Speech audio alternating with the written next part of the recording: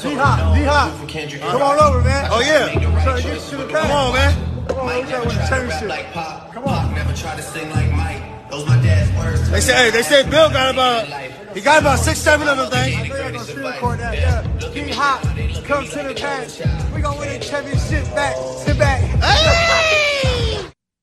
Kendrick Bourne acting a fool, having fun, trying to recruit DeAndre Hopkins to the New England Patriots. 10:23, Gresh and Andy Hart in for Christian. Hart's here today and tomorrow, so he will not be a guest at 12:20 unless we have facsimile Andy Hart who will join us. AI. What about AI? AI Hart, there we go. I should be able to interview myself. Ooh, that would actually be something. Hey, listen, pretty soon, Fitzy's got some vacation time. Pretty soon, that'll be Six Rings and Breaking Boston podcast. You'll be talking to yourself. Heart to heart. That would be amazing. See, how has Ken Laird not thought of that already and done AI Andy Hart talking to the real Andy Hart? But I bet you I'd get mad at me. Oh, that would be fantastic. You yelling at yourself? That would be great. Kendrick Bourne doing more recruiting online. He is a fun guy. Of course, you never would have known it last year. I think last year was probably the most miserable football year that Kendrick Bourne might have had roaming Earth. But I have noticed, and I was looking at your Twitter at Jumbo Hart. Looking at yours. Because I know that there was one tweet a while back where it was, wow, look how Jack Kendrick Bourne is. And you were like, yeah. And then there was another one where I thought you were contradicting the way Bourne looked or whatever. Where are you on this transformation of Kendrick Bourne and how he's working on his body before we even get into D-Hop? So I think he looks like he's in good shape. Okay. I think he looks like he might be a little stronger, a little thicker. That's fine, as he should be. I think the contradiction you are bringing to our attention is when Fitzy wrote, is it me or does Bourne look bigger and faster? And I said, it's you. Because I actually thought in the video that accompanied said tweet, Bourne looked a little awkward running. And that's not a good thing. If he added size and weight at the cost of fluidity and quickness, bad news. That's not who he is. He's not a 50-50 jump ball possession receiver. He's supposed to be your playmaker. He's supposed to be running option routes. He's the explosion guy. Yeah. And I don't know that that's the case because I thought he looked pretty good this summer.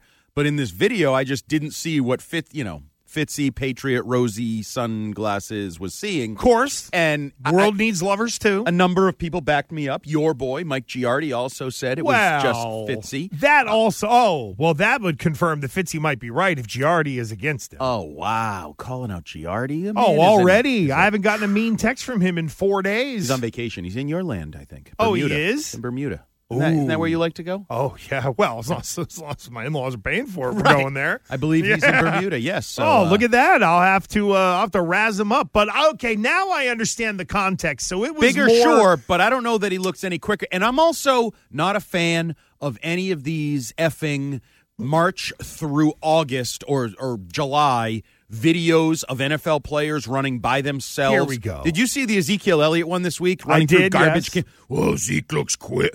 They're garbage cans. I would look quick against garbage cans. You would look quick against garbage cans. I don't know about that. I'd probably hurt my back. Okay, maybe but not. Then again, did we learn nothing? The Andy Hart that I expect. Remember Mohamed Sanu? What was that? 3 years ago now or whatever? Yeah. When he with all these videos and he was running up hills and everybody's like, "Oh, Sanu year 2 is going to be."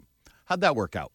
Guys running on hills at high school fields in garbage cans, any of this crap at the local park is meaningless. I don't want to see these videos. They are stupid. Sanu never really recovered from that Achilles tear. Like, that was Sanu it. never recovered from anything. He never recovered from his arrival here when he said, not only am I the squeeze, but I'm the juice too, or whatever the hell he's tried to hype himself up as. Oh, he went with a berry juice sort of deal. So Kendrick Bourne, just so you know, there's the video. Yep. Thought he looked a little awkward. I'm taking the over. I think he's going to have a good year. Well, all the numbers are going to be so sort of depressed, let's call it. Yeah. In terms of the lines. And him. Forget the numbers. He was depressed. Yeah. His numbers were depressed. Good call. Now he's going to be happy. Now he's going to have a knowledgeable. What was the word he kept using? Competent. Knows what he's doing. Competent when he was talking about Bill knows O'Brien. Knows what he's doing. Yeah, and then there you go. Curran was like, should we take that as a comparison to last year? And he basically said, take it however you want. Yeah, bud. right. Yeah. So I'm going to take the over. I think he's going to be their best receiver. Forget unless D-Hop arrives. Okay. D-Hop arrives, maybe that change. I think Kendrick Bourne will be their best receiver, their most reliable, best playmaker. The thing I took away more than anything this spring, one of the practices ended, and I may have said this to you, repetitive, radio, July, vacation, Everybody doesn't listen all the time. So new audience, they've taken to this thing where they look like a Pop Warner team and they get in this massive circle at the end of practice. Everybody in a big circle. And they do like, stretch your groins and do different things. And the coaches all walk around at that time. During that time period, Kendrick Bourne and Bill Belichick yucked it up for like 5 minutes. Very demonstrative, hands waving, like laughing. in a Vrabel Belichick type way? Or in a Bourne year one. Bourne had a little bit of that year one pre-Matt Patricia. Didn't have it year two with Matt Patricia. No. But him having that back with Bill Belichick tells me, well, at least vision, not in a doghouse, not in like his own little world. Because remember, people were like, he threw a punch in a practice. He'll never play for Bill again. And this and they were yucking it up. I think that's the best sign I've seen. I know we're going to get to D-Hop and the team that he kind of pegged the finger towards. But it's interesting that you say that because there is the thought that Belichick is rigid, inflexible, and there are times where he is that way. There's no question. Holds a grudge. But it is interesting that everybody makes a big deal that Mac yelled at a guy that everybody said was not qualified for the job, but Mac is the devil for yelling at him. You bring up the stuff with Kendrick Bourne, and it feels like Bill Belichick has just erased the whiteboard of all of that stuff. In a way, I wonder if Bill will never apologize. I'm not going to go that far. But in the world that he controls, I wonder if that's the closest thing that guys like Bourne and Mac Jones and other people on that offense who are like, what in the F are we doing here, Belichick? That I wonder if that's his kind of way of not apologizing, but that's water under the bridge. I accept my part of it. Let's go win type thing. We're good. Yeah. I'm never going to say it, but you know, and I know, we both know, I effed up. Yep. And I then effed up a year ago. Hey, don't bring it up. Let's move forward. We're good. Right. We're moving on. We're not looking back. And Mark McGuire, I'm not here to talk about the past. There we go. Moving forward, baby. And I know that has been a mantra with Bill, but he has gone to the past before. And, the reference of why should people believe in you? Well, the 25 years of success, basically, blah, blah, blah. And it is interesting that there is the thought of he'll never go back to him now. And it's more of the, all right, boys, it's 2023. Here we go. And Bill O'Brien said it. Remember, he said clean slate. I think his first media availability. His very first one. You're exactly right. So Kendrick Bourne, I think, has a clean slate. Now we'll find out if he's quick and fast and strong and ready to take that leap. A couple of years ago, everybody thought he was Debo Jr., right? He was going to be the Patriots version of Debo. And I do think they're going to use him in some of those ways this year. Well, I think, again, now we have a guy who is qualified to run the offense, not the dude running the Gravitron at the county fair at your local Walmart parking lot. 617-779-7937. Poor Matt Patricia. No, I know. He ain't poor. I can tell you that. I didn't mean it with financial. Oh, you mean like his feelers? I mean, he'll be okay, scapegoat, I'm sure. Scapegoat. You got to have a fall guy. Bill had a fall guy. I'm not sure Matt Patricia knew he was the fall guy, but Matt Patricia was Bill's Chris Carter fall guy. I wonder if Matt Patricia ever does go on to get another head coaching job and even have a modicum of success. No. Does he look fondly back on that, or is it like, I got taken advantage of by Bill type thing? How could he look back fondly? He may accept it, and distance and time heals all wounds. What about if BB is no longer on Earth to hear it? Does some of the real Matt Patricia come out on the? Yeah, you put me in a spot that I was unqualified for. He will. I don't think he'll burn that bridge. Never. But I also don't think he'll ever look back and be like, "Oh, that was fun. That was okay." The entire world of football called me a boob for a year. and blamed that's me for right. Everything. Well, he was used to that. I mean, he was the coach of the Lions, so does have the greatest play in football history on his resume. He also told a media member to sit up straight. There is that too, and some of that is not Bill's fault. Last year? Bill's fault. Last Detroit, year, Bill's Matt's fault. Detroit, all on Matt, no question. I think I got probably one of the biggest plays in the fourth quarter in the history of the NFL, where I think I did a pretty good job. Got one of the biggest somethings in the NFL. We know that. That's a clown question. I mean, a clown answer, bro. Yeah, that matches that shirt you wore getting off the plane from the Super Bowl. Oh my God! Did you see the one with him with the nose on? Oh, yes. It's fantastic. So DeAndre Hopkins online reacted to someone who was saying, Well, if D-Hop wants to ring chase and play for no money, Buffalo's waiting for him. And D-Hop basically tweeted 2 bulls and 2 poop emojis at the thought of being a ring chaser and sort of taking less money to do so. Are you surprised that Hopkins reacted the way he did to that? Okay, so what is our accepted interpretation of 2 bulls and 2 piles of poop? That would be bull schnickens. Yeah, but which part of it? Like, is the offer out there? Is he not going to them? I think it's more I took it as the ring chasing thing because so I ain't ring chasing. Because there's an automatic assumption that if you're chasing a ring, you're then selling you're then undercutting your own value because you're putting the ring before the money. And I think Hopkins is still trying to preserve the ability to maybe get both. Maybe. I think he still is holding out hope that opportunity will come, that he Right. could get both. And I think that's smart if I'm him. If I want to just settle for the best contract that's out there, you can do that pretty much any time, right? There'll be a contract somewhere, somehow. Giardi had told us weeks and weeks ago that his understanding of the timetable of events was D-Hop had agreed to a trade to pull a Randy Moss, adjust his salary, go to the Chiefs, and join Patrick Mahomes and chase a ring. And then the OBJ contract happened, and it blew up the whole thing. He reacted to that, and that affected his view of finances and value and how the bleep is that guy who's hurt and can't hold my jock getting that kind of money, and that changed everything. But I don't know. I think he should ring chase. Like, that's just me from afar. I think individuals. It's the only thing he doesn't have on the resume. Right. He's going to the Hall of Fame. And I think individuals have every right to do what they want. I haven't done the spot track. I don't know what he's made over the course of his career. About $115 million. Feels like enough to live on. I would think so. Feels like even generational money if you take care of it properly. And he's a Texas guy, so probably hasn't been whacked in taxes. Arizona's rate is very, very low, and we know that he's done well, not only for himself, but takes care of his family, his mom, that story, all that kind of stuff. I personally would probably say, you know what I'd like to really do? Go play with Patrick Mahomes, because that seems like that would be fun. Andy Reid, fun. So the best quarterback and the best offensive coach are available and they want me, and all I have to do is agree to join them on a limited contract. I would do that. But if he doesn't want to do that, I do not begrudge him. Go get the most money you can. This is capitalism. This is professional sports. So, what's it? Is that $111.5 million total. Seems like enough D-Hop. to live on. He's got some dough. There's no question. And I'm with you. If he doesn't want to lower his value, because I'm sure he's looking at it and saying, yeah, I'm going to go to Kansas City for $1.5 million, and I'm going to catch 100 balls beside Kelsey, who's going to catch 100 balls, because, D-Hop's going to think, I'm better than Kadarius Toney. They're going to throw the ball to me in a big spot before they throw it to him, and he's thinking he's more of a Kelsey type.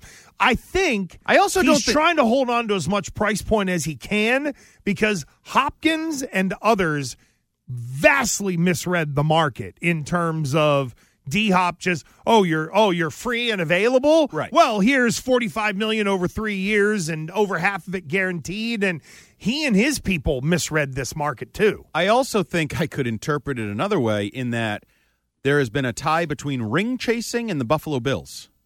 Interesting. And have the Bills ever won a ring? And you know what? Is Josh Allen or Sean McDermott a surefire and that's ring a part leader? Of it too. No, the ring leaders are in Kansas City. You can tell me they are the new age Belichick and Brady. Oh, wait, the Rams aren't good anymore? They don't. It's not ring chasing. They have a ring, but they're not ring chasers. Oh, okay. All right. So I just wondered. Patrick Mahomes and Andy Reid have been in the AFC title game 5 straight years, I believe it is now. Right around there, yeah. So that's a ring chaser. Yep. Their season begins in the last week of January. So if Kansas City has a standing offer for me, that's ring chasing. I could interpret it as, Buffalo, that's BS. That's not a ring team. I'm going to put you over the hump. might. Right. But what if I do my job, but the other idiot receiver has a hissy Meltdown. fit at some point in November, December, and January? Or what if the quarterback, who's good, I like Josh Allen, what if he has a brain fart game? Because Patrick Mahomes doesn't really have brain fart games. He's going down that Brady road. I can trust. What if the head coach, who every once in a while seems to get red in the face and loses crap on the sideline to some degree? Andy Reid. I know people like to mock him for his time management, but Andy Reid is a great coach. Mm-hmm. I think the argument can be made that he's the greatest of his generation, but Belichick here in New England has something to say about that. But the way Andy Reid is second to Belichick, that's still you're going to the Hall of Fame. You're okay. And he has some aspects of his resume that Bill doesn't. Mm-hmm. Multiple quarterbacks, multiple teams, multiple cities, different conferences. Like, he's been there, done that in a lot of different ways.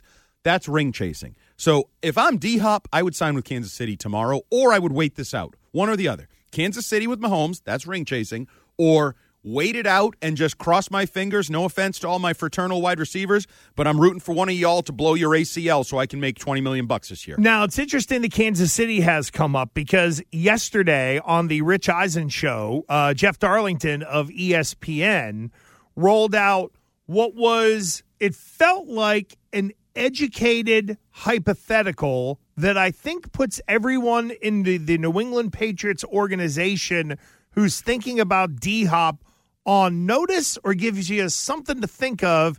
Here is Darlington with Eisen yesterday. This is not me reporting this or anything. This is me just like saying, what would it take to get another suitor? You know, say the Chiefs get a long-term deal done with Chris Jones. Right now, the Chiefs don't have the money. They get a deal done with him. All of a sudden, that frees up $10, $15 million in salary cap space. Do they then become interested in the DeAndre Hopkins sweepstakes as well? I mean, that would obviously be a pretty massive situation. So I think if you're DeAndre, you're sitting there saying, I'm not going to sign with these two teams until I know exactly who my potential suitors are as we get closer to training camp. So there's Darlington, but a couple things to remember. Every team likes to carry about, what do you figure, $5 to $7 million in cushion. A little bit more sometimes. Yeah, because 9. Now it's practice squad elevations. It's a little more complicated, but yeah, it's more in that $7 to $9 million neighborhood. It feels like the Patriots are a little high right now at 16 or something like that. But if you're Kansas City, you might need to get a Chris Jones deal done just to be able to get through the regular season in terms of all the elevations and moves that you would have to make. But if you're in New England, if you're Belichick, are you keeping a close eye on that sort of Chris Jones situation, knowing that that might be where the clock is really ticking and not Tennessee? Yeah.